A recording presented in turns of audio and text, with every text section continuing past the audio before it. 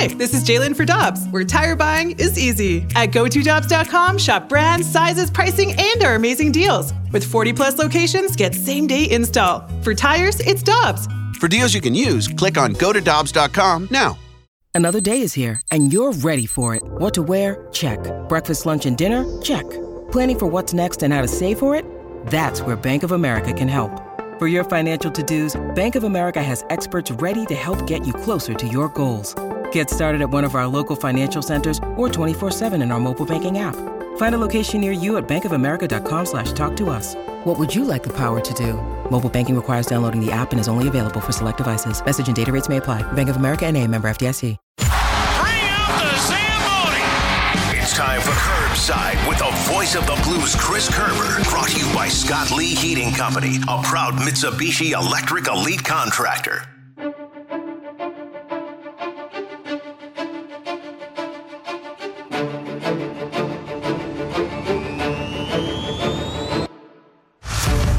Toronto this afternoon over at Enterprise Center. It's an 11 o'clock pregame here on 101 ESPN, and then Joe Vitale and Chris Kerber will have the call at noon. Kerbs joins us now here on 101 ESPN, as he does every Monday morning. Chris Kerber, good morning. How you doing? Randy, doing well today. How are you? I'm doing well. Happy President's Day to you. How do you like a noon start? I love it. I mean, I like it. I was thinking about this morning. I love the morning, the afternoon starts. Having still part of the day there. This one's a little unusual being a Monday, but a holiday. But in general, I like it. Well, Curbs, we have to talk about the game this past weekend with the Blues falling to the Predators. I know.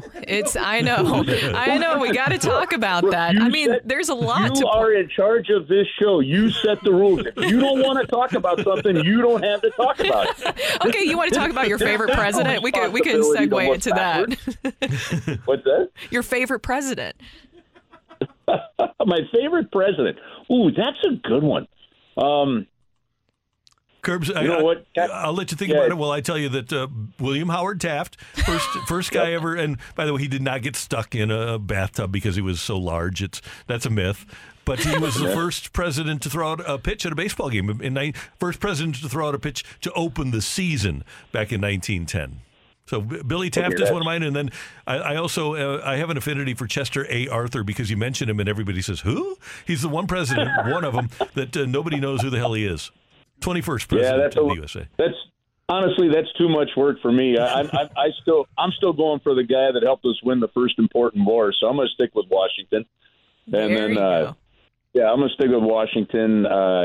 Abe Lincoln is right there. Ronald Reagan. I got some good favorites in there. Yeah, that's a good call. Yeah. There you go. Now we'll get back to that Blues game against the Predators. What was your takeaway from that, Curbs? Because that was a huge game for him when you're talking about wild card standings. What did you see from the Blues in that game?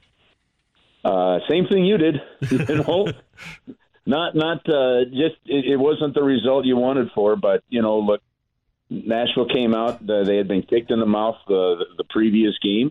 The Blues at times have had a hard time consistently matching energy and level and whatever. Players were, a couple players mentioned energy, whatever it is. But, at the same time, there's still another team on the other side of the ice, on the other side of the red line, trying to prevent you from doing what you want to do. And I look at it, and I brought this up, Brooke, in the the Curbside Reaction podcast afterwards. You're going to need – that was a playoff style game. And if you really look at where things are in the season with 28 games to go, every game right now is a playoff game for the St. Louis Blues. It's really that simple. And they put themselves in this position. And that's a tough loss because instead of a 6-point lead over the teams in behind you, now it's only a 2-point game. Now, you do have a game in hand. But if you look down the roster, okay – in that last game, you had some line juggling with about 7 minutes to go in the first period, and that's when I at least first recognized it from up top. Sometimes you don't see those things quite as regularly initially when you're just staying on the puck, right? So we noticed it with about 7 minutes to go. Jordan Kyrou, you had Pavel Buchnevich put on that second line. Then you had Jordan Kyrou, move down to that line. Later on in the game, you had Kyrou move to the third line. And at the end of the game, when they had the extra attacker out there, it was Kevin Hayes that came out, not Jordan Kyrou. That's something I think you've got to notice there. There were just, too many turnovers, to not enough puck battles won in that critical game. And it's a big, heavy game that takes a little more courage to battle through. And that's part of the learning curve. And then you continue to go down and, you're getting good play, but you've got to find production from some other guys here. Kasperi Kapanen, getting good, solid play. At times he was even moved up to that top line with Thomas and Buchnevich in that hockey game. But there needs to be some production. And I look at, he got robbed on one play. I get it. But, Kevin Hayes, Braden Shen, some of the others, that there has to be more production coming at even strength. And because things are tightening up. So when you get the opportunities, when you get a 2-on-1 and it's your two best players, you got to get the puck through. It's just got to get through if you're going to win games. And if you don't, it's harder to win. And then it's harder to especially come from behind. So that to me is what I take away from that game is needing another level of production. And you've got to hit your points when they get them in these tight games. Kerbs, I often talk about how fortunate we are as fans, and that the Blues were, that they won Game 7 in Boston. And I think today we're going to see the essence of how you need luck and you need everything to fall in place to win a Stanley Cup, because the big boys are back for Toronto today. We didn't see Tavares or Marner last week. Well, yesterday in practice, Matthews and Marner and Tavares and Nylander were all on the ice together. And, man, you better be on your game if you're going to play against the Maple Leafs. Yeah, you need to. And yet there's not a massive difference in point standing-wise between, say, them and the Blues.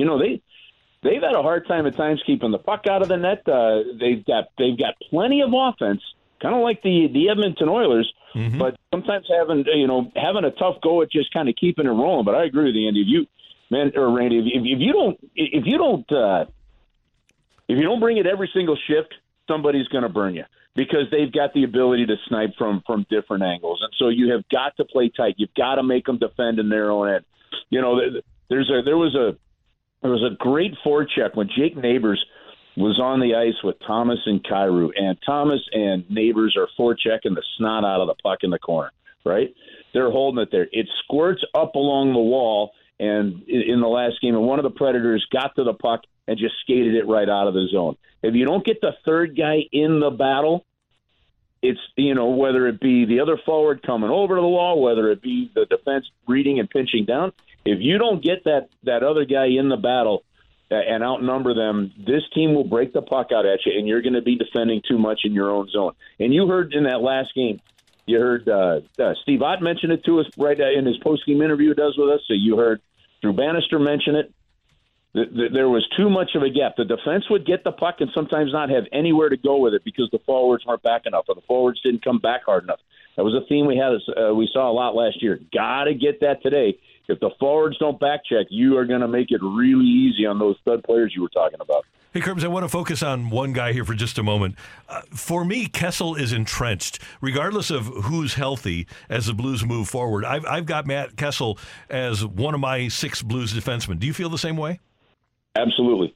He has come up. Well, first off, if you go to the reasons he was inserted into the lineup, one, he's got something most of the others don't have, and that's a right-handed shot. Okay, so that's kind of important. In this situation. Having said that, he's just played really well. He has become a full-time National Hockey League player this year. Justin Falk doesn't appear to be ready or close yet. He hasn't really started skating, at least as of a couple of days ago.